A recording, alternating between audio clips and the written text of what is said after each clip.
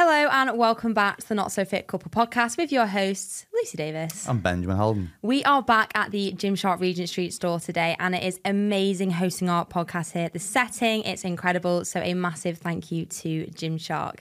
Today we have on immunologist Dr. Jenna Macchiocci, specialises in understanding how nutrition, movement and lifestyle interact with the immune system in health and in disease.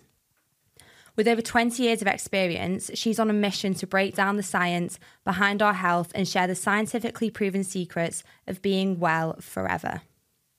In this episode, expect to learn more about why immune boosting is total BS, how it's more than just about calories in versus calories out, why you need to get control of stress and anxiety before it ultimately controls you, more on why ice baths are changing people's lives, and much more. If you're still not subscribed on Spotify or YouTube or Apple or whatever you're listening to your podcasts, then what the hell are you doing?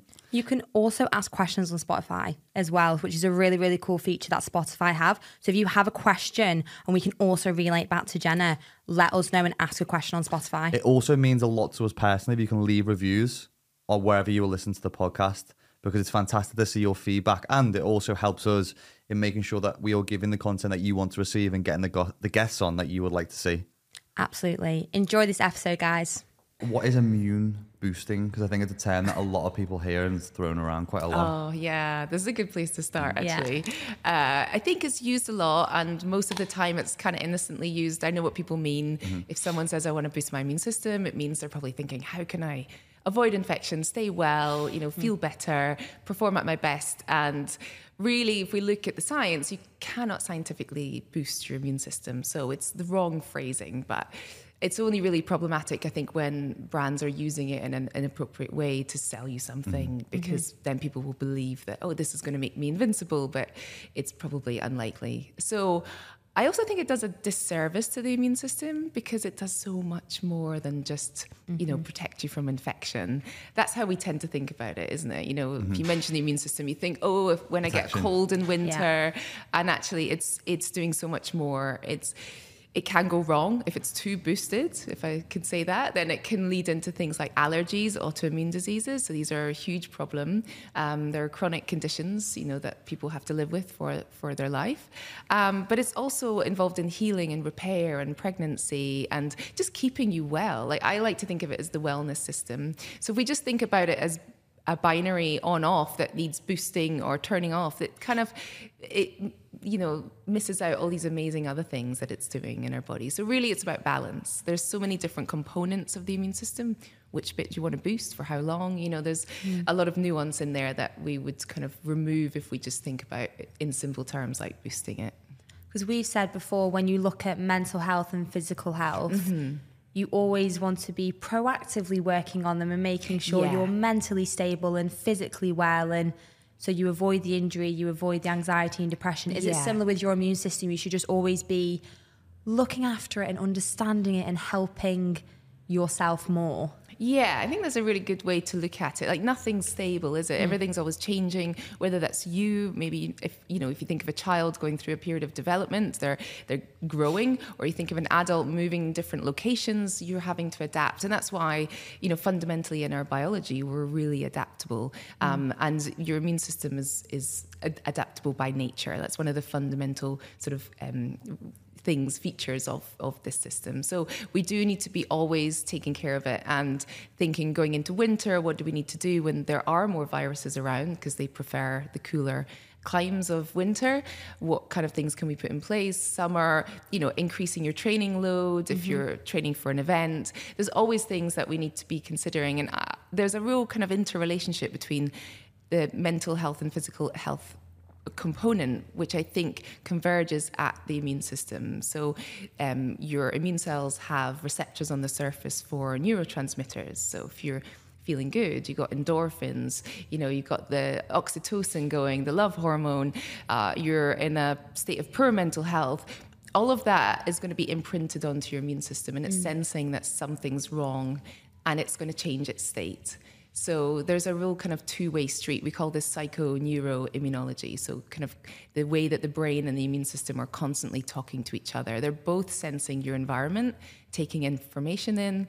The brain's, looking around, bringing all your senses together. The immune system's also sensing your environment. Are you, cold or hot or things going on? And it's the two systems are working together, and that's kind of the core of your wellness. So we can't really separate the mental and physical anymore. And as you said, you need to be working on both, and one will help you do the other. If you've got poor mental health, you're going to struggle to look after your physical health, and then vice versa. Yeah.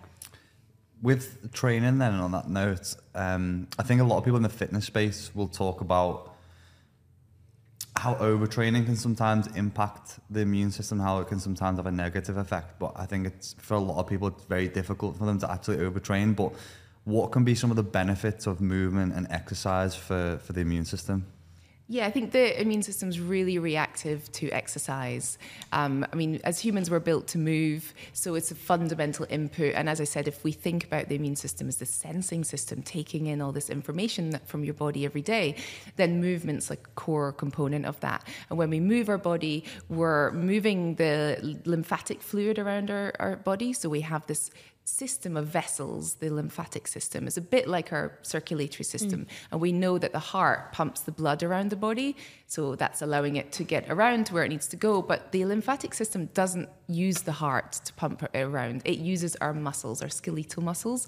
So if you're sitting all day and you're really slouched, you're not going to be moving that lymphatic fluid around effectively. And the lymphatic fluid is kind of like the highways for your immune cells to move around the body. They need to move around because they need to perform surveillance of, what's going on. So that's really like just one fundamental component of how we can put, exercise as a key input to immune health. But then exercise is also doing other things. It's increasing our antioxidant defenses, so that's kind of protecting your body from wear and tear. It's got an overall anti-inflammatory effect on the body, and inflammation is part of your immune system's function. So, when you catch a cold, you feel unwell, that's because of inflammation.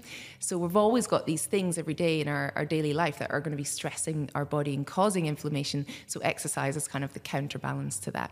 And then one of the things that I get... Okay. You're all right. One of the things I get most excited about is the fact that exercise is one of the key ways we can mitigate age-related immune decline. So, for example, with COVID, we would speak about older people being more vulnerable to COVID, and there was a lot of work around trying to protect older people. That's because as we age, our immune system will decline, so we're much more vulnerable to infections. And we know that if we look after our muscle mass and we are working those muscles regularly, we can offset some of that age-related decline. So there's wonderful studies looking at really active 70 and 80-year-olds who've always been into some kind of sport, always been using their muscles, looking after their muscles, and they have an immune age that is the same as like a 30-year-old. Really? Or, yeah, no, it's amazing. I think that's Gramps. I think that's my grandpa. Yeah, that's amazing. Because he's 92. Wow. Has had COVID a couple of times, broke his back a couple of months ago, and he's fine. Amazing. So I think he's probably 30. Your nan and granddad get up and go on the rower every morning, don't they? Yeah, my nan just recovered from breast cancer and she started rowing again. So as soon as you said that, I was like, wow, they must have the mental age of... Yeah, that is the inspiration right there, isn't it? We need to recruit them into a study. Yeah, absolutely. But then you can look at the other end of the spectrum. You can look at the 30-year-olds who have a real sedentary life and their immune system age is much, much higher. So it's about protecting the muscle mass, because we know, every decade after you sort of 30, 40, 50 years old, your muscle mass will diminish if we don't look after it and give your body the signal that we need it. And then it's also using those muscles, because then they're producing these things we call myokines, which are having this real rejuvenating effect on the immune system, keeping it young.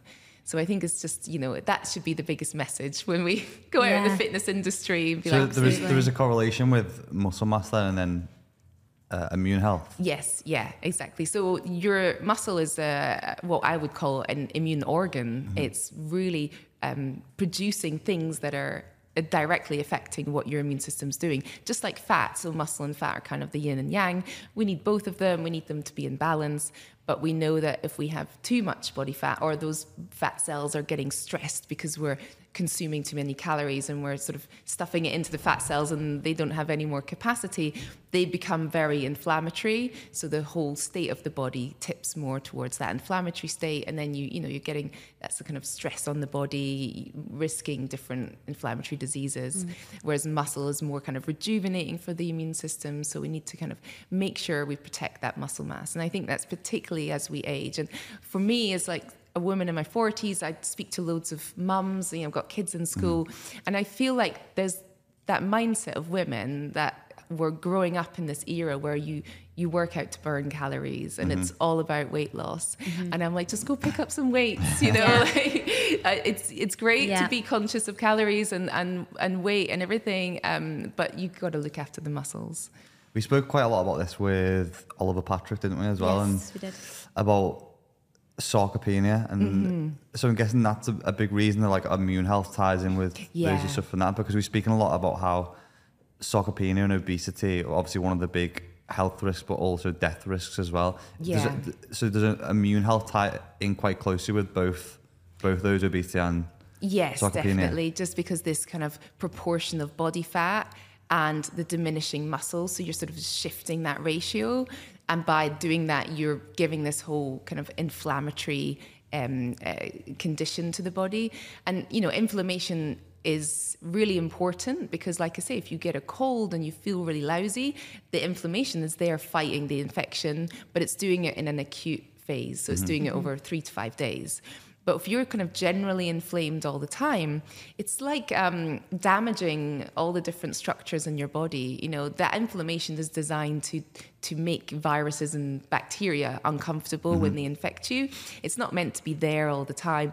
And it can start to damage things like the blood vessel walls, become more sticky. So then you're getting that cardiovascular disease risk.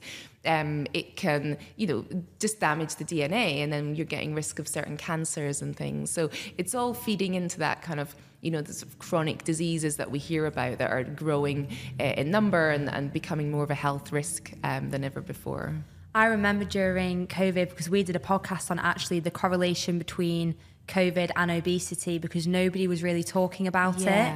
And it took like the government a really long time to come out with the Move More initiative and get people moving and exercising. And it was almost like forbidden, like people were really scared to talk about the relationship between COVID and obesity, but it was there because the stats were there and the amount of deaths and things like that. So with COVID in general, for you personally, did you, I don't know, in some level find it a little bit frustrating with your line of work, with what you do? Yeah, I mean, I guess on the one hand, I was in a position where I could follow what was coming out and what information was available with a kind of scientific lens and a bit of critical thinking. So I wasn't kind of going into panic mode, but I did find it unfortunate now when we look back. I mean, particularly the data you mentioned, when you look at the data in children, there's like a huge jump in obesity in kids during those 2 years where we had on and off lockdowns. And I think once that happens in childhood, that's a really difficult trajectory to change, isn't it? Because you kind of, it's tied in with habits as well, and the whole picture. I think we definitely went too far with disinfecting everything. So we maybe needed a reminder that, coughs and sneezes cause diseases. That was something probably our grandparents were very aware of, because at one point we didn't know that. And so that was how germs were spreading. So it was good to have a refresher, wash your hands, etc. But we don't need to sanitize everything. We don't need to wipe down our shopping with, disinfectant. But in the early days, we didn't know exactly what we were dealing with. So I think the pendulum swung too far. But definitely not enough was done to sort of mitigate the effects of the lockdowns. That seems to just kind of been forgotten. And I think we will be seeing the effects for quite some time. Yeah. That's one of the times I think everyone's probably used to, like people's mum telling them, well, back in my day, we didn't have all the cleaners and the soaps and stuff. How important are they, or non-important are they for the amount of cleaners and bug protectors and whatever else they've got to kill viruses and stuff. How important are those in like the everyday home, do you think? That's a really great question. So I get often asked by parents, what can I do for my kid's immune system? And it is a great window of opportunity to manipulate an immune system down a healthy path, because kids are developing and growing. And there's some lovely studies looking at daycares where they put children into daycares that have been enriched with dirt and plants and grass, and the kids spend a lot more time digging around in that, a lot more time outside in natural environments, and they have actual empirical changes in their immune system. So benefits can be seen that measured in the blood just from spending time in nature. So when I say to people, when we think about germs, we can't lump all germs together, because there's germs everywhere. There's germs in the air we're breathing. There's germs in, there's a microbiome of this city that we're in right now. And it's the good germs that we need to be exposed to, the ones in nature, let the kids dig in dirt, go for a walk in the park, go get into the countryside. You're breathing in good germs that are going into your body, in your airways and your gut. They're nurturing your immune system. They're training and educating it.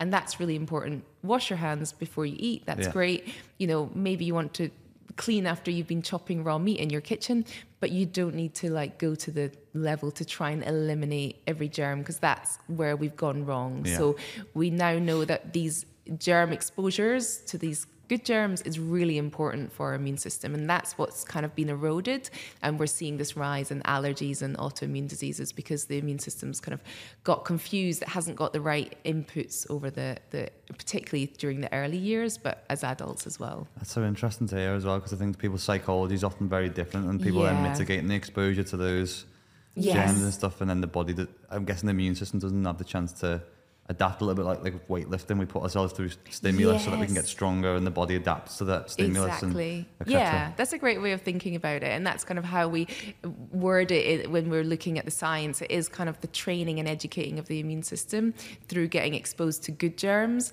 But we've been so busy trying to limit the infectious germs that we've eliminated all the germs. And then, we're not getting those right exposures. So yeah, we do need to wash our hands after going to the bathroom. We do need to have sort of a level of hygiene, but we don't need to be too clean, because now we know that's damaging. Yeah, isn't that so interesting? Almost you're too clean, you bubble wrap your kids and they can't do anything. Yeah. Well, that's going to make them more ill. Yeah. And that's because that definitely happened in COVID, because everyone was so clean. It was the cleaning, sing happy birthday, wash your hand 10 times over. And I remember we washed our hands so much at the start, I started getting blisters because I was so paranoid. And because that's what the news was saying though. I was just really in the early stages, you can only go with the information you've got. Yeah, exactly. We didn't really know what to do. And I'm quite a clean person anyway, aren't I? I quite like just like cleanliness, but then I was getting like obsessive with washing my hands, which was like damaging for me, and didn't help at all. But it is really interesting that you shouldn't bubble wrap your kids, because then you send them to preschool and they're going to be really ill. I think a lot of mums probably get worried that their kids are like magnets to germs and stuff, and they bring them in as well. I don't know. I know my sister definitely does as well. Yeah, I think it's tricky because a lot of kids nowadays will go to daycare, they'll be in school, and it's a work in progress trying to remind your child to wash their hands, to sneeze into their elbow and not like on the whole class. And so the reason that kids do get sick more often is because they're not very good sometimes at those sort of basic public hygiene things, but also because their immune system is developing. It hasn't been exposed to germs in the same way that we have, so it's got sort of no backup, no memory of those exposures. And so it's kind of, if you're putting them in a situation where they're surrounded by lots of kids, sadly there will be lots of germs coming home. But, teaching them about the good hygiene stuff, and then looking after the other aspects, so building up their immune system, nutrition, and getting out in nature and all those other things to sort of offset that are really important. One of the things I think we naturally do as humans, and we do it in all areas of life, we want the best 5 things to boost our immune system, the best 5 things to lose fat, to do this, to do that. And a lot of people would say it's easy just to take a pill, take a supplement, take this, take that, rather than doing the whole process of forming the habits and, going along the process. What are your best pieces of advice in terms of like because that's not true. You can't just boost your immune system in 5 ways. And I assume you get that question a lot of the time. So how do you more so deal with that? Yeah, I mean, probably I was guilty of entering this field with the same thoughts. 20 years ago, was probably thinking like, oh, what are the 5 things that I can do every week or take every day that are going to make me invincible? And so I had to kind of go through that learning process myself. And I think the science really stands out when it comes to diet, that the diet pattern is really important than thinking of 5 superfoods. And to me, thinking about it that way is really helpful, because you're not the sum of what one meal is. You're the sum of what you've eaten habitually over weeks and months. And there's been a real switch in the nutrition field towards diet patterns. So that's just, the foods you eat regularly.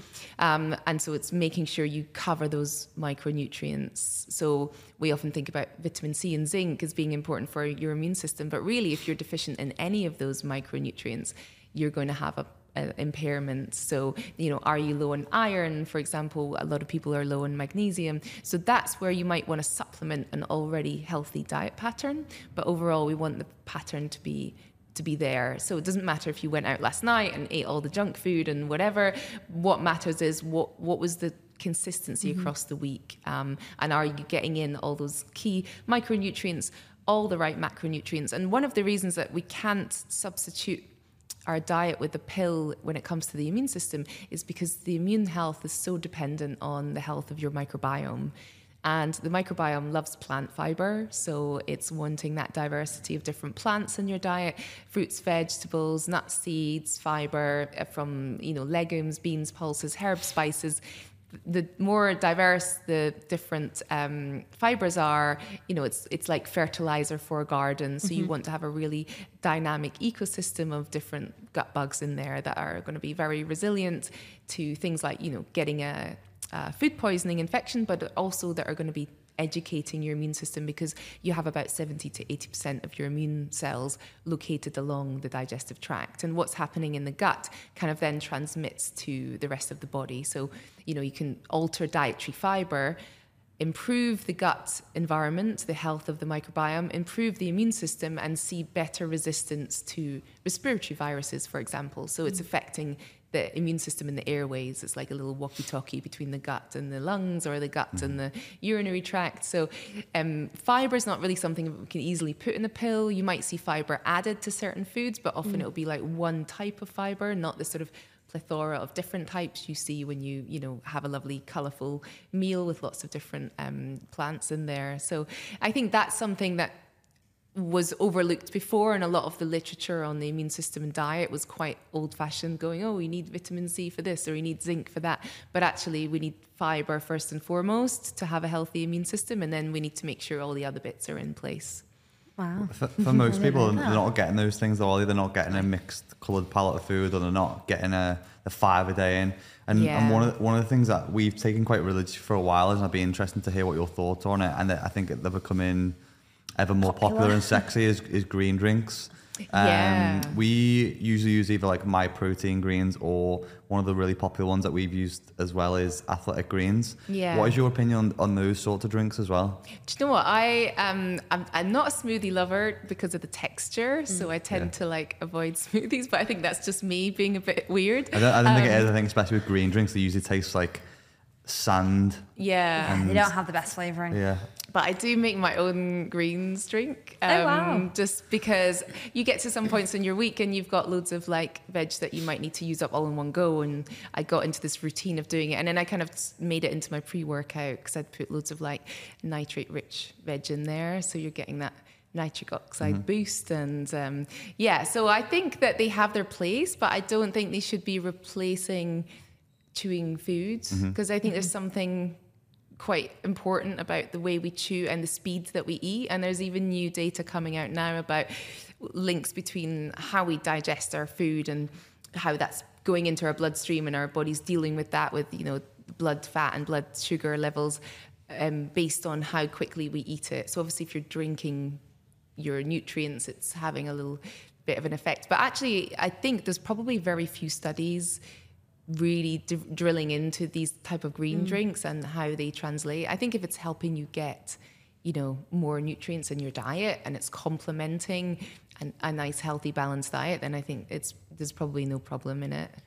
Do you think some people will take so many supplements to help their immune system, it almost does the opposite effect and becomes more so damaging? Like they take the greens, they take this, they take 10 different immune boosting supplements, and it does actually the opposite effect. And I don't know, would it make them ill, or how would that work? I think you can be really off the mark with some things. I know when I've done my own blood work, I've just been quite surprised and think, oh God, I did not know that was something that I was deficient in, for example.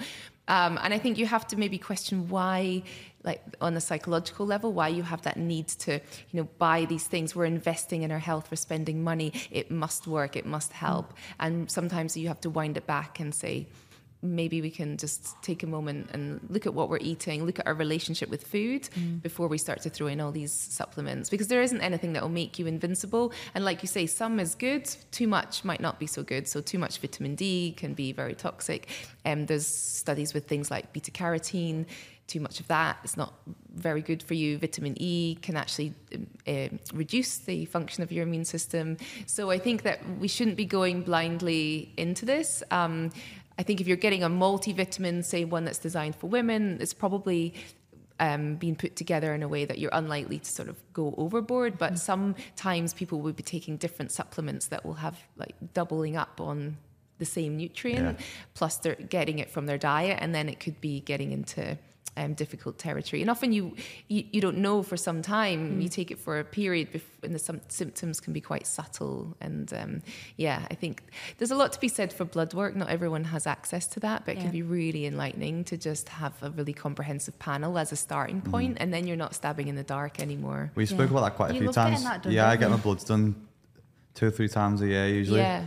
Just because I think, especially because we're in the health and fitness industry, it's really easy to see yourself in the mirror, or to take different metrics like how much you weigh, or how you're performing, or how your runs have been, or how your lifts have been. But it's not really getting like an MOT where you can see what's going on underneath the hood and seeing what the real issues are.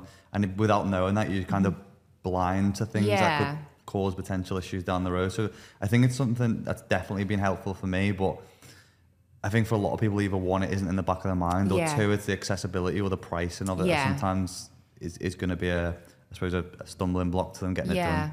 And I always say to people, like, you need different nutrients for different things. So, going into winter, definitely get your vitamin D and be taking that daily. But then now we're in May, the sun is high enough. If you're getting outside regularly, you probably don't need a supplement. So you're going to be fine. If you're in a really stressed period, there might be more demands for certain nutrients, things like B vitamins, or you might want to lean into some of the more nootropics to manage that. If you're pregnant or trying to get pregnant, there's different sort of life phases, or if you're training for an event, the demands might be higher. So you kind of have to almost sit down and get if you want to invest in different supplements, think about what do you need in your medicine cabinet for different things. And I've got my little stash of things for when me or my family get a cold or flu. Then there's evidence that taking more vitamin C and zinc can reduce the length of that. So that I won't take that every day because I don't need it. But when I am sick, I know my nutrient requirements are higher. So keep it on hand. So things like that I think are really worth thinking about. Some people just take them too far, don't they? I remember I had a friend who like literally would rattle as he walks, and he'd piss green and bleed blue just because he's taking so many different things. It doesn't help. But I think one of the things in the fitness space, which is a big focal point, is calories in versus calories out, because that's like the base of weight loss. And obviously that's the bread and butter of losing weight. But how much are we missing out on those nutrients and vitamins and minerals? And when it comes to food quality, how can we better optimize our immune system with foods? Because I think, especially for people who'll be listening to this podcast and people in the fitness space, they will have heard us talk about it quite a lot, because when it comes to weight loss, a lot of people stick to things like if it fits your macros and calories in versus calories out. But then less importantly would focus on the nutrients and the food quality. How important that is immune health and gut health? I think that's a really key point. I think there's a few things in the fitness industry, isn't there? Like,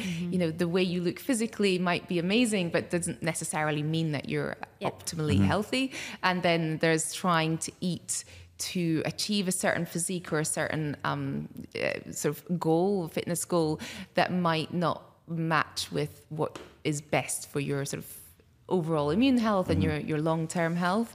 And so I think that is a message that we need to really get out there, that, you know, first of all, if you just look at like the macros, you know, carbohydrates are so important as an energy source, and your immune system is quite an energy intensive system. So when you get sick and you get a fever, you know, your basal metabolic rate will rise by about 15%, because that is fueling, they switch, the immune cells will switch their metabolic state and start sucking up loads more sugar from your body as an energy source as they go to work, getting rid of the virus or whatever's making you sick. So you need to, when you're in a calorie deficit, and you're reducing things like the availability of carbohydrates, there is a risk of depressing your immune system, making you more likely to get sick. And we do have studies in athletes where we see this.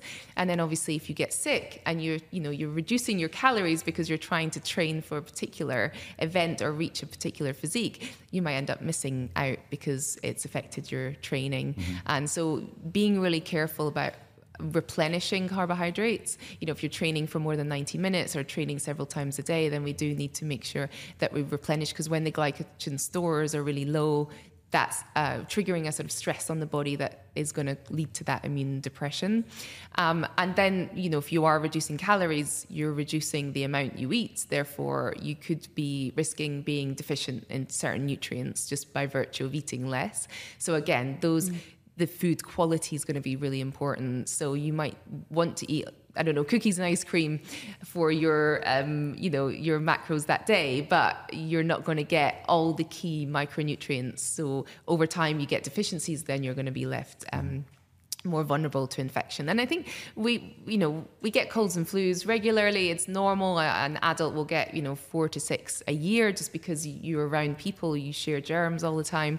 But I think what people don't realize is it can affect your training for 3 or 4 weeks. You know, you have an acute illness, you got fever, you're stuck at home, all the horrible symptoms, you feel better. If you go back to training too quickly, then you probably set yourself back, you risk having a longer recovery time. So I think we really do need to think about the sort of recovery from infection as well. And that acute period of being ill for 3 to 5 days will have really depleted their nutrient stores, and so we have even more need to make sure we build that back up in the weeks following that, as we're building up training load again. And that's one of the big questions that we always get is like, once I've been ill, how quickly can I get, because everyone just wants to get back in the gym, performing, moving again, especially our sort of audience.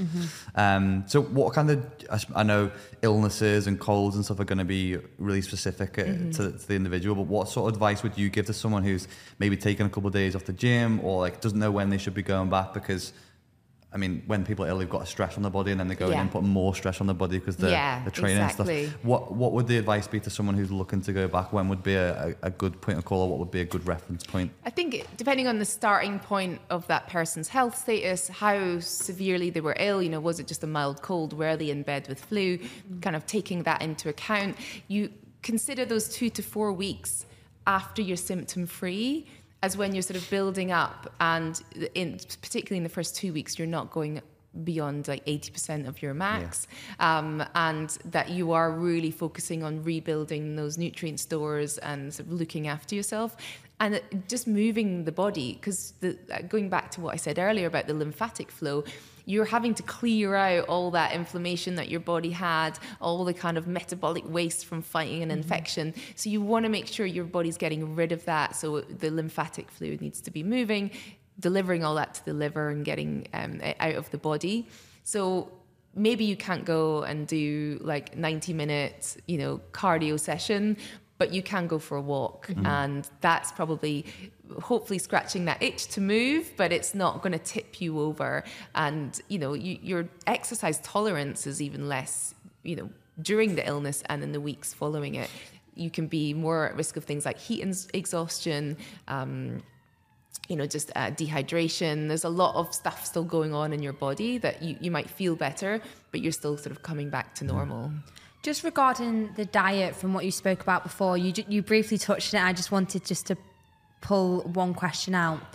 I don't know if this is a fad, but a lot of people, probably more so like 3 or 4 years ago, for like weight loss, for example, would cut out dairy for weight loss, or would cut out gluten for weight loss when they don't actually have an intolerance. If you cut out a food group, or like dairy or gluten, will you give yourself an intolerance to it because you've cut out your diet for so long? It's possible, because things like dairy, a lot of us will lose our genetic ability to digest dairy as we get older. So Really? Some people retain it. So we obviously have it as a child. So we can sort of switch the gene on and off. So we have it as a child, and then as we get older, a lot of people will lose that the expression of that gene, because as an adult, you may not need to drink milk, but many people retain it. Otherwise, we rely on our microbiome to break down the milk for us, or whatever it is, the gluten. And if you don't eat that food, you risk losing the microbes that are helping you digest it. And who knows if you can then get it back again. So I think for some people it might be okay, but for others they might find that they've given themselves an intolerance. Yeah, it's just really interesting, because I know there was it was kind of a fad. A lot of people just started cutting out food groups for weight loss and particular things when they didn't necessarily need to do that at all. They just needed to reduce overall calorie intake. That goes through eras, doesn't it? Because some people, we went for the era where people cut sugar, cut dairy, go through different trends. Yeah. I've definitely noticed when I've been dieting, or when we've got lean, I'll pick up illnesses a lot easier. Yeah. But in respect to different diet types, like I was listening to 2 women on the train yesterday on the way back from the Manchester run, actually, and she was like, I need to lose a few pounds, so I'm going to try doing the ketogenic diet next week. Is there diet in particular which miss out on key micronutrients and macronutrients, such as those that are detrimental or don't potentially help the immune system? Yeah, that's a tricky one, because I don't know if we have really comprehensive data. There's a lot of stuff around intermittent fasting and the immune system, because there are small limited studies showing that if you go without eating for a certain period of time, you get this kind of rise in stress chemistry, and it will lead to any kind of old and tired immune cells just deciding that that's the end of their life because it's too stressful, and this will allow a lot of new fresh immune cells to be produced from the bone marrow. So you kind of have a kind of clearing out of the old, bringing in the new, which has been shown to be beneficial in certain disease states. So there's a lot of kind of talk around intermittent fasting, but we don't yet have a protocol in humans that we can say, oh, this is how long you should fast for in order to switch on all these metabolic processes and get the immune benefits. I think any diet where you're affecting your microbiome, that would have a knock-on effect on the immune system. So I'm quite sure if you're eating a carnivore diet, you're going to damage your gut microbiome. I did that for a month. Did you? Yeah, it was just doing it like a for a test, like a video. YouTube video. Oh, interesting. And my stomach was really strange off it, especially the first 2 weeks. Yeah. It was difficult. Appetite was really strange. Yeah. For a It was little horrible while. what you were eating. You were just eating meat. I think I was At getting up every and just having like course. bacon in the morning, and then it was.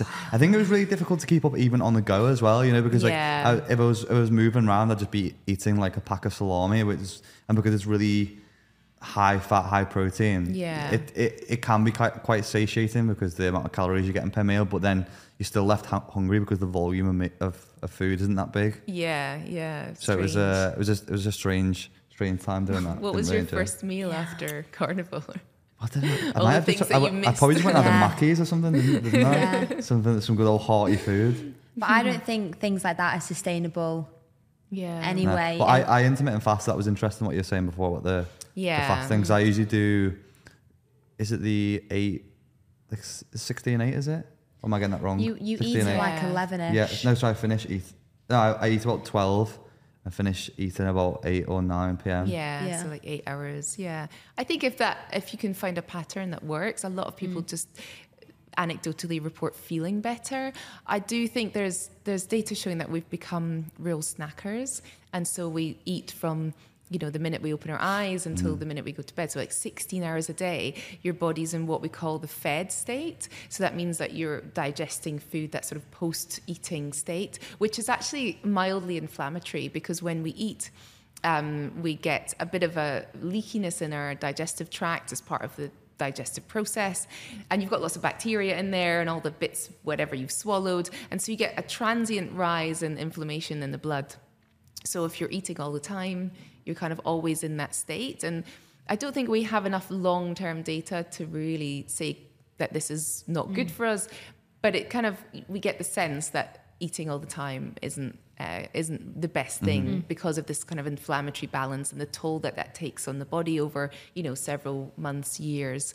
So I do think there's something to be said for kind of consolidating food into meals and having consistent meal times. The digestive system definitely likes that consistency. So, you get hungry at the same time every day, don't you? If you eat every day, then you might go on holiday and you're like, my tummy's rumbling, but we're in a different time zone. Yeah. It's because you start producing the digestive juices. Your body's saying, oh, I normally get fed at, 12 o'clock. So I'm going to prepare. And so that's making the digestive process better. So anyone who suffers with any sort of digestive issues, which I think is nowadays quite a lot of people, then it's good to really look at that consistency. And also we have this thing called the migrating motor complex, which is kind of how your gut and brain and everything are coming together to migrate the food through your digestive tract.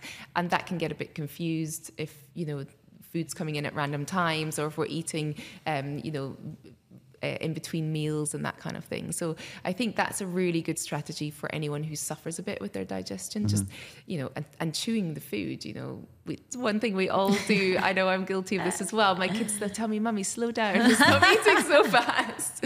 Because that again is just telling your brain is talking to your gut saying, okay, food is coming. You've got lots of digestive juices in your mouth. So that's starting the process of breaking down the food so that you have, it's taking some of the lifting away from the rest of the digestive tract.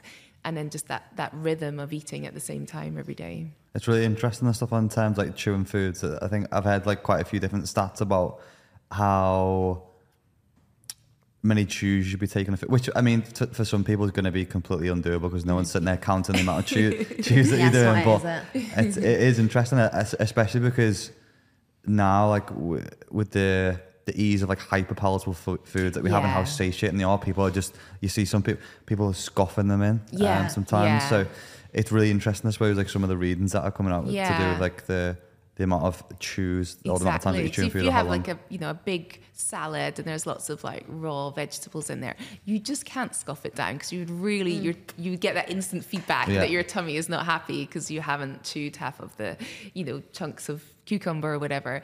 But then if you had like a massive thing of crisps or sweets or anything, you barely need to chew it. It can go straight down. And so you can easily consume more before you have that time for your brain to say, okay, I'm full now. There's a bit of a time delay there. And so I think we do now know that those highly palatable foods, we can easily overconsume them. And so while they're not intrinsically wrong, we have to think about if we're over-consuming them, we're probably then under-consuming the more healthful foods. So I think people just need to think about the volume of things that they're consuming and what they might be replacing. And, doesn't mean you can never have them, but thinking about that relationship to them in a bit more detail. I find it really, really interesting what you were saying before about your mind, brain, and your gut. Yeah. Because I've had some really bad experiences with my anxiety and the brain, gut, really bad stomach. I ended up, it was like 5 years ago. Yeah. A very long time ago. I had really bad stomach issues after I stopped swimming, and they just never went away. Yeah. Always there. I had a really healthy diet. I was like, I don't know what it is. Yeah. Ended up having a laparoscopy where they went in to check for endometriosis or pelvic inflammatory disease. And all they said to me was, oh, your bowel's just a bit inflamed, but it's not IBS. So I kind of left this thing thinking, great. So they said, go on the FODMAP diet. Okay. And I remember just not really eating anything. It was all I was following this chart and I was being really adamant, thinking, oh, okay, this must work. This must take the pain away. Yeah. And I was getting quite stressed and anxious about following the FODMAP diet because nothing was working. And then Ben one day, he was like, but you're like a really anxious person. You have anxiety. Yeah. And then I had therapy and started like, Yeah. I do have anxiety, you're right. Yeah. And then the pain went away in my stomach. Wow. And even now, if I have really, really stressful days or really quite bad anxiety, Yeah. I get the exact same pain. You can feel it coming. I can feel it in my body. And I find it so interesting how anxiety and stress can sit within the human body. Yeah, it's crazy, isn't it? And that connection between the brain and the gut is insane. It's like so much nervous tissue all throughout the gut, talking to your brain all the time. And there's, IBS, I think, is a really common problem that people experience. And there's issues going on in some cases where we know that the gut microbes have sort of shifted. They're producing things that are affecting the nerves, the sensitivity of the nerves. You can get that kind of pain feeling in your gut that's communicating to your brain. You start feeling all kind of anxious. Equally, though, your brain can send messages back down because you're worried about something. You know how you have a big event. Sometimes people will feel like they suddenly have to go to the toilet if they're, about to give a talk or something, and that's then affecting the digestion. And it kind of makes sense because I guess, throughout evolution, if you had something really stressful, then your body's going to be like, well, I'm not going to prioritize digestion right now because that's costing a lot of energy and time. So I'm going to put my energy into other areas. And so you need to have that connection between, what you're thinking, what's the immediate threat, and other physiological processes. So is then favouring like the fight or flight situation rather than the gut? Yes, exactly. Yeah. Is that why people sometimes quite often get ill and around exams or interviews and stuff like that because they're hyper stressed about things and then it's affecting the immune system? Yeah, definitely. So again, the immune cells have receptors on the surface for things like adrenaline, noradrenaline, and cortisol, so all the stress chemistry. And there's really interesting studies. Usually they do them in students because they're easy, willing participants, and they're studying for their exams, and they can show that the cortisol levels, in the first year of uni at exam time are going up, and then the second year they go up even more, and then the third year they go up even more, and they look for different parameters of how the immune system's functioning, and they can see that goes down, and every year that they progress through their degree, the higher cortisol is correlating with the lower immune function, and then students are living, normally in student digs surrounded by loads of people, lots of germs can be shared, and then you get sick just before your exams. So interesting that as well. That was me. I used to get, honestly, the stress that I had for exams, like I absolutely hated them, and then you'd forget everything and you'd worry, and it was such a shame because like coursework, I was loved coursework, fantastic. I'm calm, I'm relaxed, and then when exam period would hit, I was always really poorly, just didn't feel myself, but that was just, couldn't do anything about it because it was just the system. That's the way it's really tricky. It worked. I mean, I teach now, I'm a senior lecturer at the University of Sussex, so I have contact with students all the time, and there's the two pots of students, the ones that hate exams, love coursework, and then there's the ones that actually hate coursework, love exams. But it's really hard to think of different ways that we can get you to test your knowledge without putting you through that. It's just we need to come up with a better system. IBS can be quite like temporary, can't it, or temperamental in terms of where certain people get it, because I had a bout of it, was it last year? It was before basically I was Florida. I proposed to Lucy last year, and in the run up to that I was like the most stressed internally I've probably ever been in my life. And I got like the worst stomach issues for 12 weeks. I had to switch over to FODMAP, and everything that I was eating was just triggering my stomach. I was going to doctors, they didn't know what it was. I had a load of blood tests done, different stool tests done.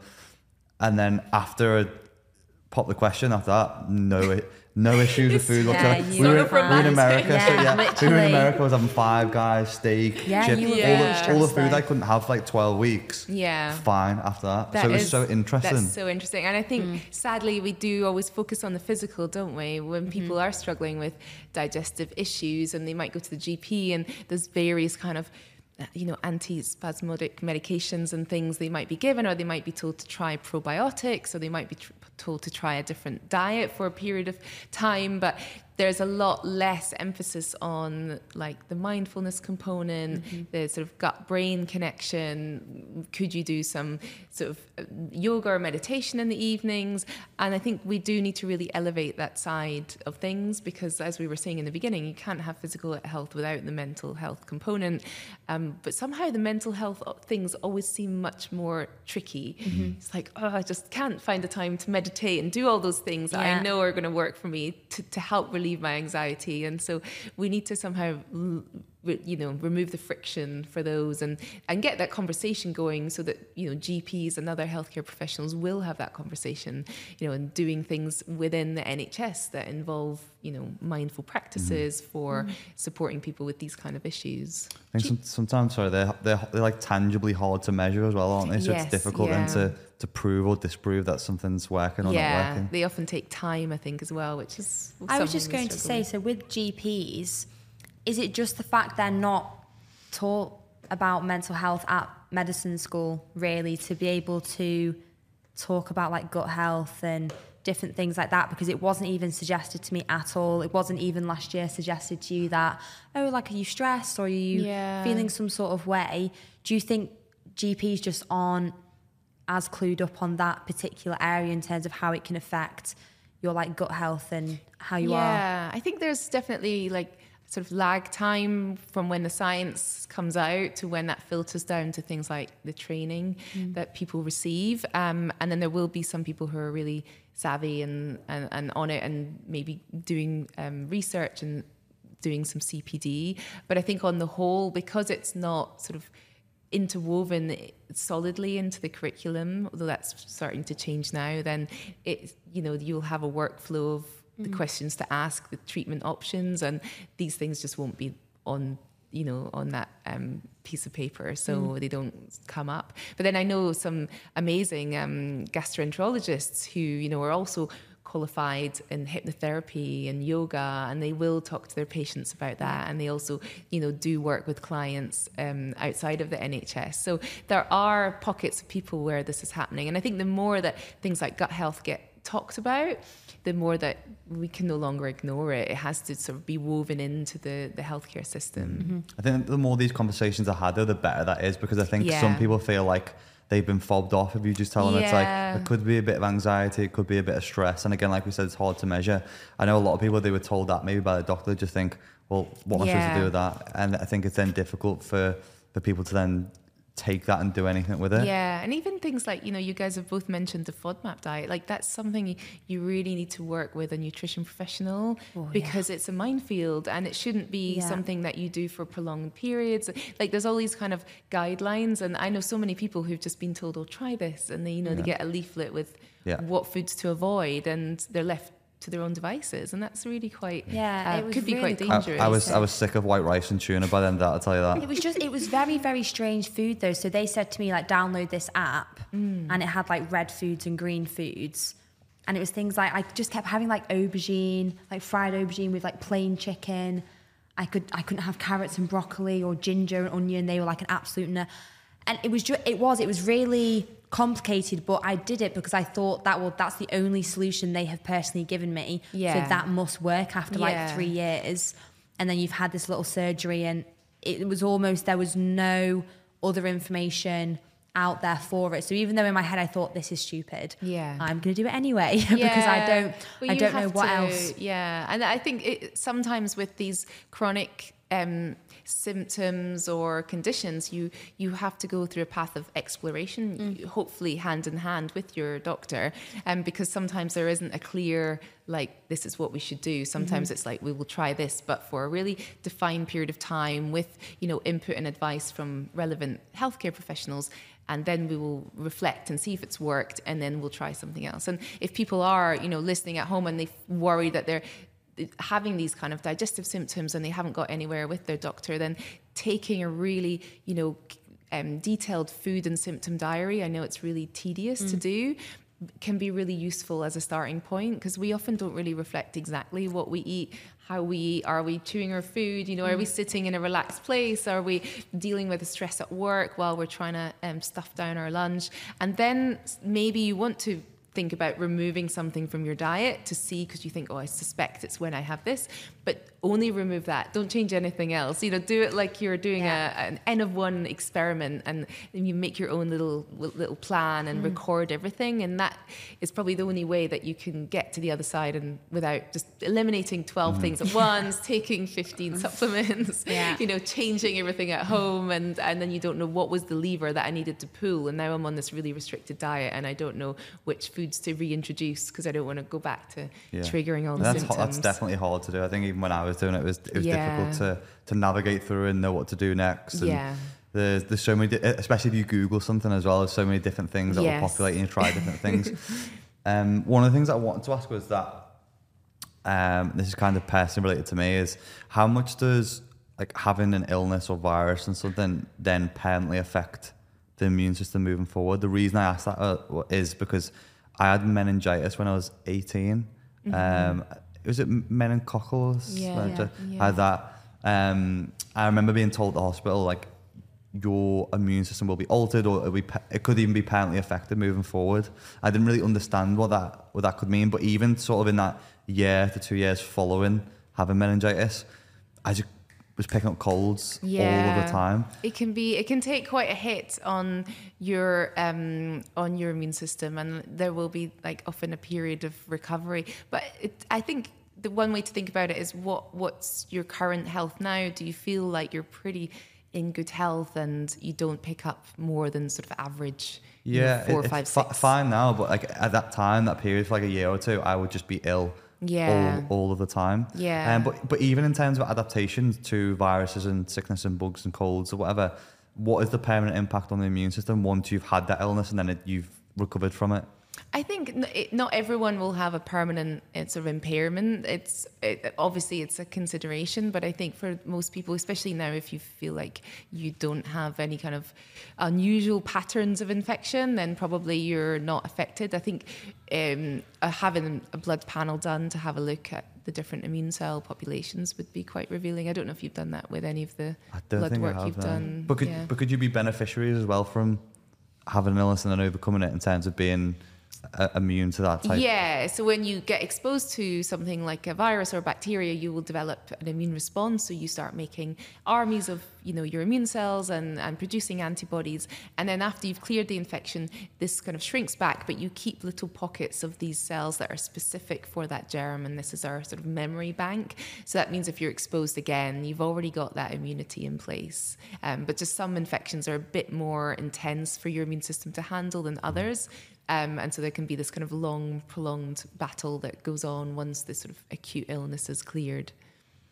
I suppose that ties in heavily to what we were speaking about before with COVID and during that period, because there's then started being different strands of things. That's where the big worry was, wasn't it? In terms of us never really having a immunity to it. Exactly. I mean, if you think about, in evolution, we evolved on this planet with germs always being present. So they are trying to infect us because we provide this nice warm habitat where they can multiply, and then we can cough on our neighbor and spread it around. And so then we evolved to have an immune system that could be like, right, we don't want these things making us sick. We're going to try and find multiple ways to get rid of them. And so then the viruses then have that selective pressure to evolve to try and avoid the immune defenses. So you have this constant back and forth, which has, gone on for millennia. So yeah, the minute we get on top of a viruses in particular are really good at sort of mutating, and then they will sort of shift their genes a little bit so that they look a bit different, and it's like we've been exposed to a whole new virus for the first time, and you have to go through that whole process of making the antibodies from scratch rather than using the bank that you've already made from the last time you saw it. We were really surprised how we felt the first time we had COVID, because we're very healthy people. I could not. The first time I had COVID, I think it was at Christmas or it was the first lockdown or something, I couldn't go up the stairs without being so out of breath.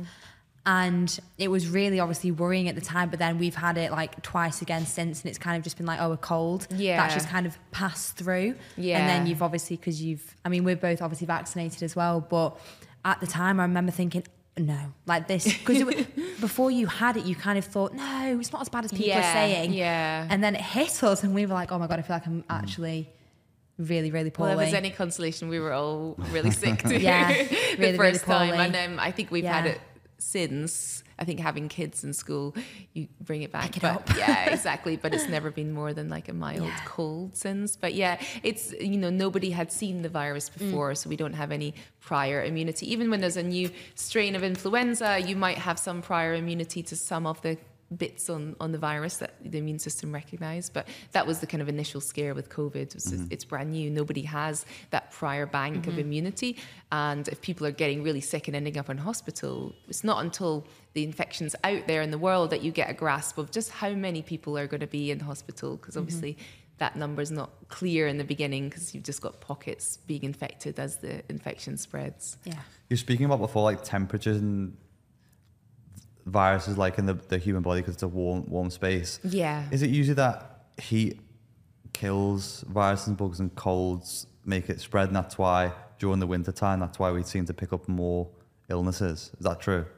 So when you mean when you get a fever or when the air temperature's warm? So like there's a lot of stuff about like with foods, isn't there? So that's why we heat foods or microwave foods or toast foods, because it kills a lot of the bacteria. Yeah, so bacteria will have their kind of niche where they want just the right temperature, humidity, everything, and supply of nutrients so that they can multiply. So that might be like, if they get in your body, it's nice and warm, you've got lots of nutrients around. And so, you want to heat food to a certain temperature to make sure you get rid of any potential food poisoning. We all know that one meal you didn't reheat properly from last night's dinner, you got really, really sick because you heated it enough to allow the bacteria to flourish, but not enough to kill them all.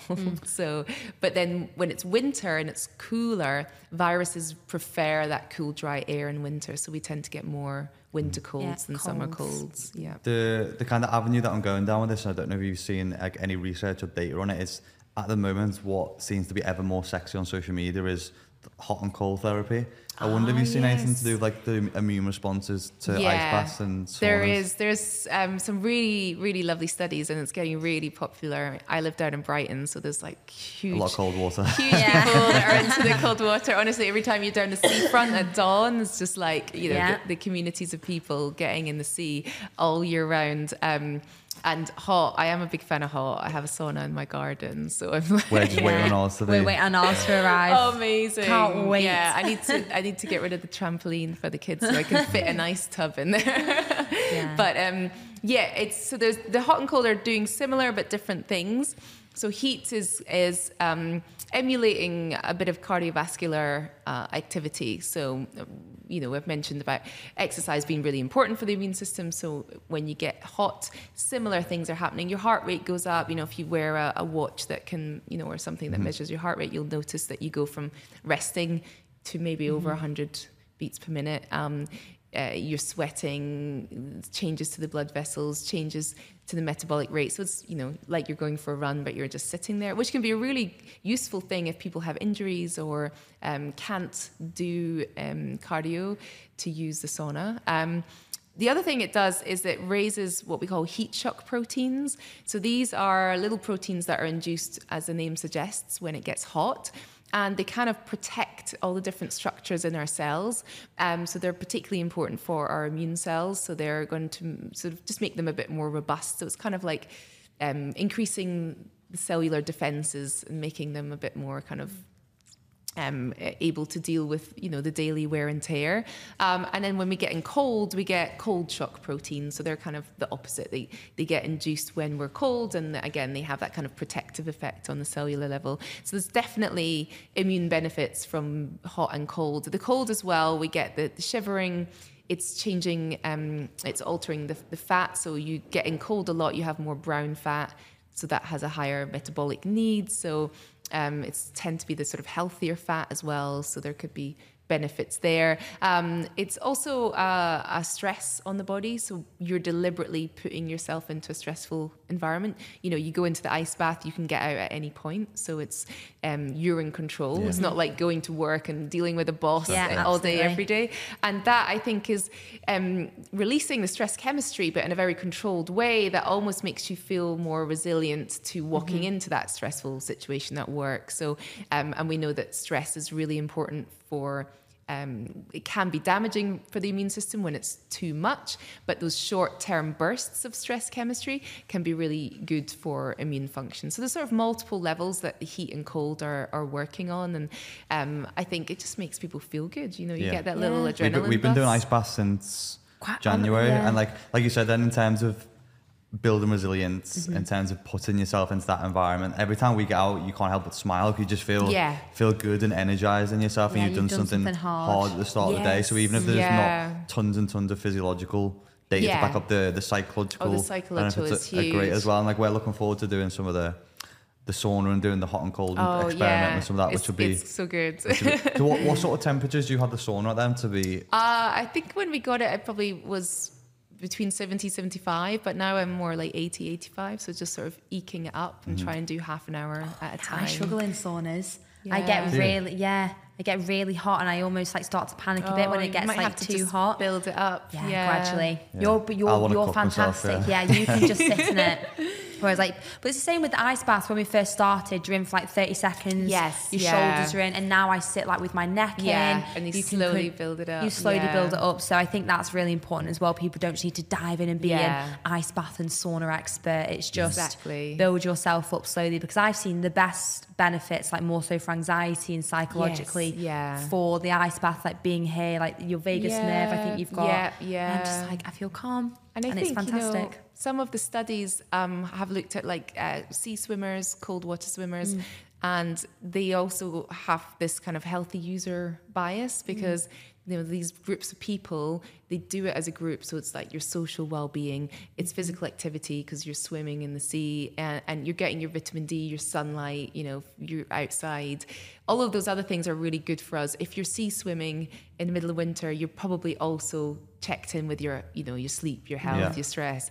So it's not, I don't think these things should be seen as a panacea. And I see a lot of pushback sometimes on social media going, everyone's, ice bathing and stuff. And I'm like, do it what makes you feel good. You don't have to ice bath to have amazing health, but try it, and maybe you will. That's the thing. If it makes you feel good, whatever makes you feel good, movement, just carry on doing it. I don't think it's because people are doing ice baths that they're healthy. I think generally healthy people are the ones who are probably doing the ice baths. And exactly, you've got that causation correlation, haven't you? But I think Huben was speaking about some of the stuff in terms of metabolic changes in the brown fat, and I think I heard him also speaking about something about how people who are ice bathing regularly and getting that cold exposure, then when they were in other cold environments, where they had that adaptation, so they dealt better with the cold as well, because of the responses that they had from it. Exactly. I think it's one of those key things that can just show how adaptable we are as humans. Like, we've lived on the planet for millennia. We can live in all different terrains all over the globe. We're so adaptable. And just by doing your first ice bath and like being in for like 20 seconds and then doing that regularly, and then, in a few months, you're suddenly doing 3 minutes, just shows that the capacity for resilience can really build up over quite short periods of time, which I just find fascinating. Yeah, it fascinates me quite a lot, the hot and cold. I mean, we've only done the cold stuff at the moment, but I've not looked into the science enough in terms of what the hot to cold does and what the benefits of that are. I don't know if you've looked into it. I mean, I think there's got to be something with, again, the adaptation. 1 minute your body's trying to cool the body down because you're in this hot environment, and that's having different effects on your cardiovascular system.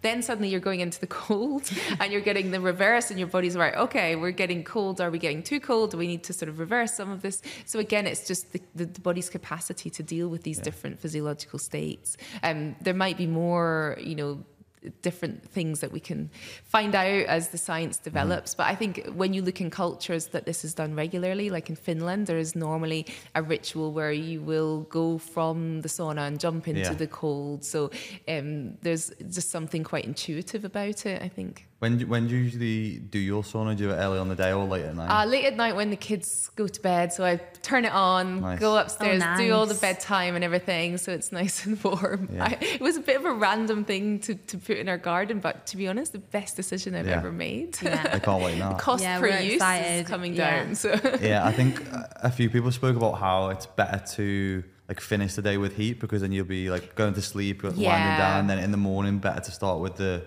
cold, just it wakes you up. And then if you are doing the hot and cold, try to finish on cold, especially if it's in the morning, because you want to be alive, wake for the day, rather than feeling like, too relaxed and slope it into your day. Exactly. It's a good way to sort of round off your day. And if you, not everyone has a sauna in their back garden, but if you can find a gym or space, there's down where I live in Brighton, there's loads of community saunas. And so, regularly we just go with friends, and you've got a bunch of you and your mates, in a sauna, and that's all the feel-good chemistry as well, like that social bonding and everything. That's, you also leave feeling like that lovely buzz because of the fact you've just been out with your friends and chatting, and I think, it's nice. One of the things you'd mentioned, I think it was either on your TED Talk or another podcast, but you said something and I thought it was wonderful. You said sleep is the foundation of your immune system.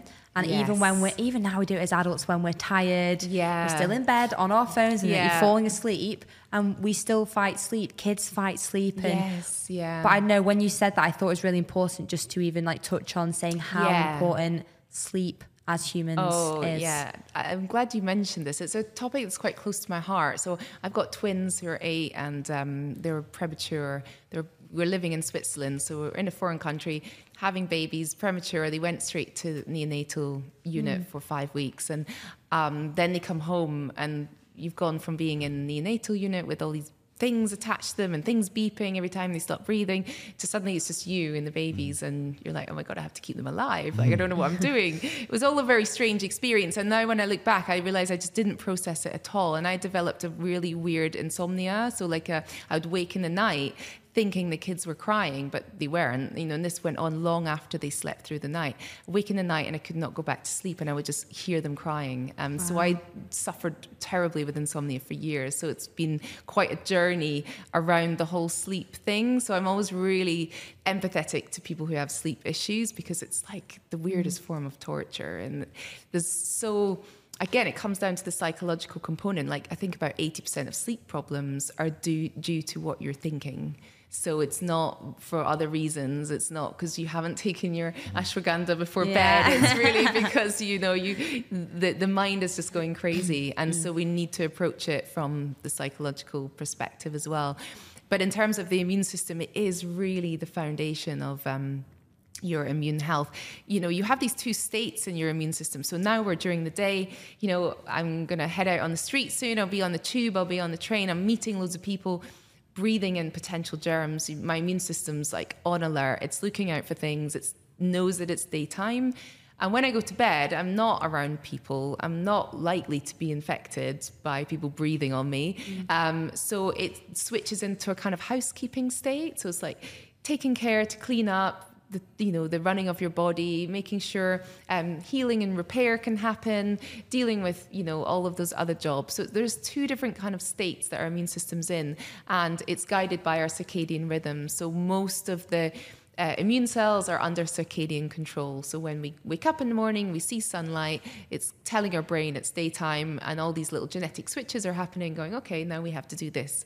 And then the same in the evening, we get the melatonin, we feel sleepy, and it changes state again. So when we don't have this balance, of course, everything starts to unravel, and your immune system's not going to do its job as well. And it is a strange time that we live in, because we do deliberately keep ourselves up at night, and we will sit there. And I think, the blue light from our devices is one thing, but also the type of content we're consuming. If you're scrolling in the Twitter hole, I'm sorry, but it's not the blue light that's the problem keeping you awake. Absolutely. It's probably that, rabbit hole you went down reading about someone shouting at someone else over whatever. And you get into a spiral, and then the whole life, and then Well, so exactly. That social and cultural thing of Shark Mondays and hard worker in the room, and the lazy sleep, which causes that kind of those bad habits as well, to try and stay up and be working for as long as possible, and feeling that social pressure that you've always got to be on the go and doing something, and never relaxing and chilling out. And it's hard now that we've gone to this kind of weird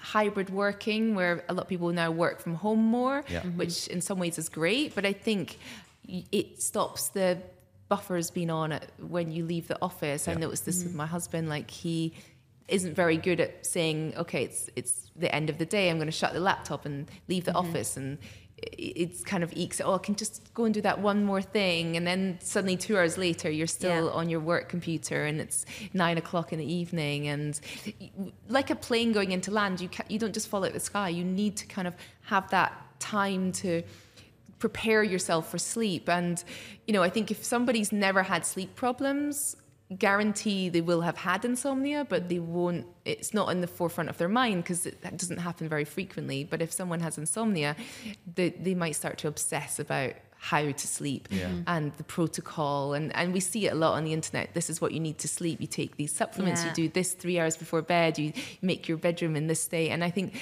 there's a danger of maybe going too far the other way. In sleep trackers as well, people can be like, oh, I've woken up and it tells me I've had a terrible night's sleep, but I feel okay. And so we kind of just also need a bit of intuition and think about what makes a human being sleep. You know, as a mum, I make my kids' bedroom all nice and we do a wind down and bedtime stories and all this kind of stuff.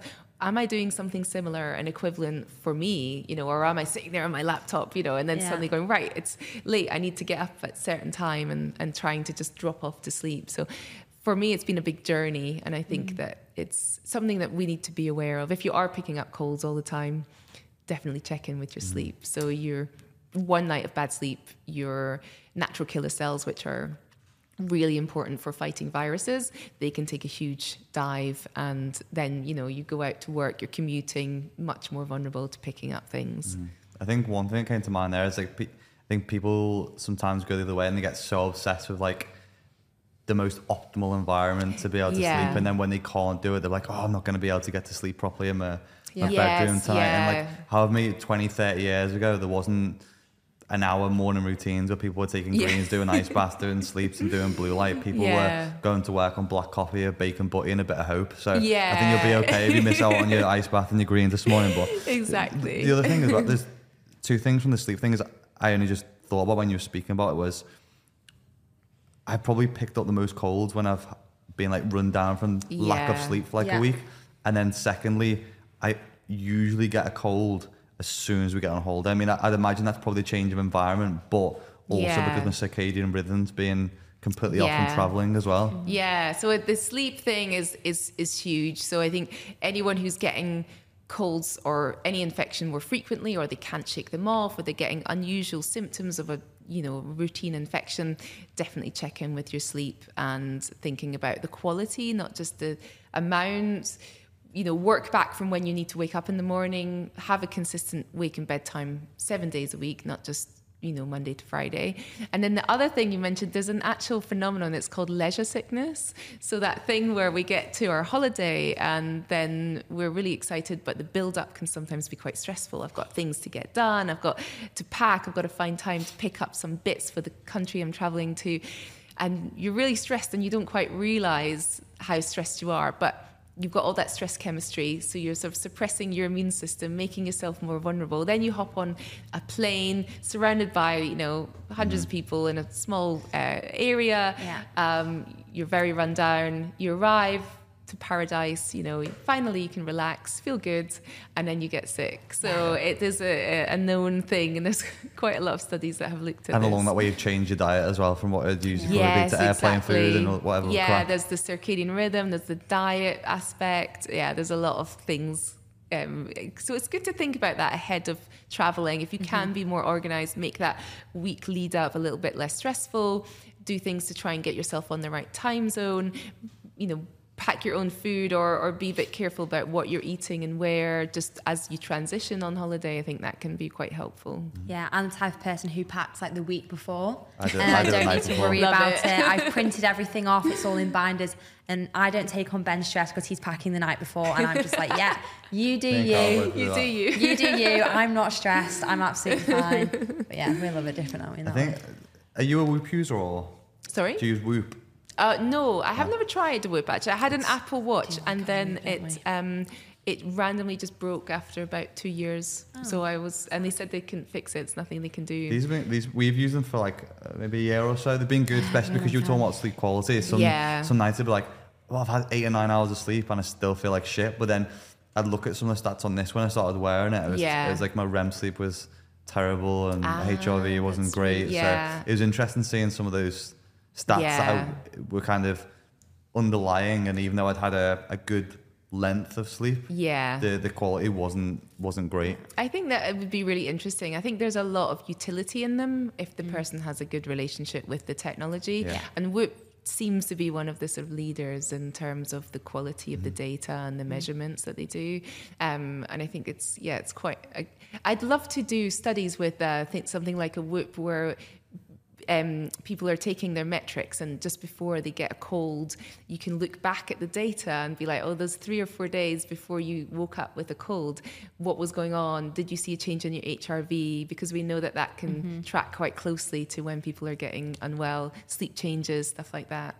Yeah, well, I was having a stag do, so I tracked it after having a hangover, and that's a whole another realm of recovery and HRV and sleep, which just took a dive. Oh yeah, I think alcohol in particular, people might think that helps you sleep because you go home and pass out, but I think the quality of sleep is always going to be affected, and I think that's where these trackers can be most revealing, can't they? Because you don't want to maybe admit that your evening glass of wine is affecting your sleep, but it's only when you stop. I had a worse recovery because I don't drink that often, but we went to the Chester races. We drank quite a lot because you're day drinking. Yeah. I had a worse recovery that night, or the next morning, than I did after running 100k.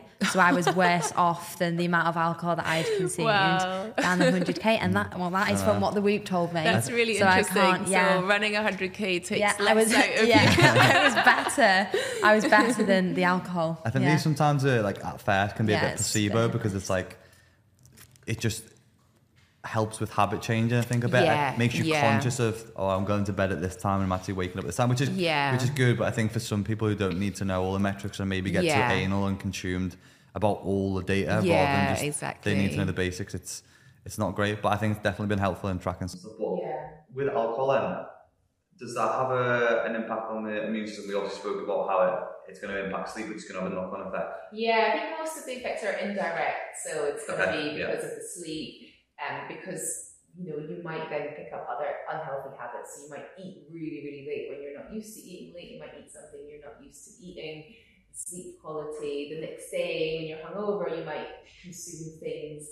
And also, it's not very helpful for our gut lining. So it's kind of quite I guess you could call it toxic for the gut barrier, which is quite delicate. So that inflammatory component, I don't think it's very helpful for the gut microbes, even though there's the whole kind of red wine is full of polyphenols and good for you. But I think overall, it's a negative. Mm-hmm. And just because I know this might be me stabbing in the dark, but I know we've got a lot of female listeners. Does the menstrual cycle have any impact on the immunity or immune system? Yes, I covered a bit of this in my first book. I think it's something I'd like to expand out because there's so much interesting stuff to discuss around this. But again, going back to this idea of your immune system being a sensing system, the immune cells have on their surface receptors for the key sex hormones. So estrogen and progesterone, if we think about those two, which are the key ones that are fluctuating across the menstrual cycle, we know that their behavior is changing. So generally in the first half of the menstrual cycle, your immune system is working really good, it's very happy, and then in the second 2 weeks when you have that sort of high hormone phase just before you get your period, that's when the immune system tends to be working a little bit less effectively. You might be more susceptible to picking things up in that period. So it's quite subtle. The one thing it can affect is getting urinary tract infections or infections in the vagina, things like that, because it's changing the whole environment of those mucosal surfaces. So and even the period itself, the shedding of the lining of the womb, that's inflammatory. So we've got raised inflammatory levels, so you might not feel as good during that time. Yeah, we always say to people it's really important just to understand your cycle as a woman, because it affects your training, your nutrition. You're like, why am I craving something? Why do I feel weaker in the gym? And it all kind of makes sense when you start tracking it, because I don't think it's as much as it used to be a very taboo topic, and nobody spoke about it, and people are a lot more open about it now, which I think is absolutely fantastic. Yeah, I think it is really important. It's a vital sign now, so it's, we have all the different vital signs to make sure that we're healthy, and for our women that would be an additional way of making sure that your body's functioning optimally. And if you do have that tracking information, it can be good to then go to your doctor if something is changing.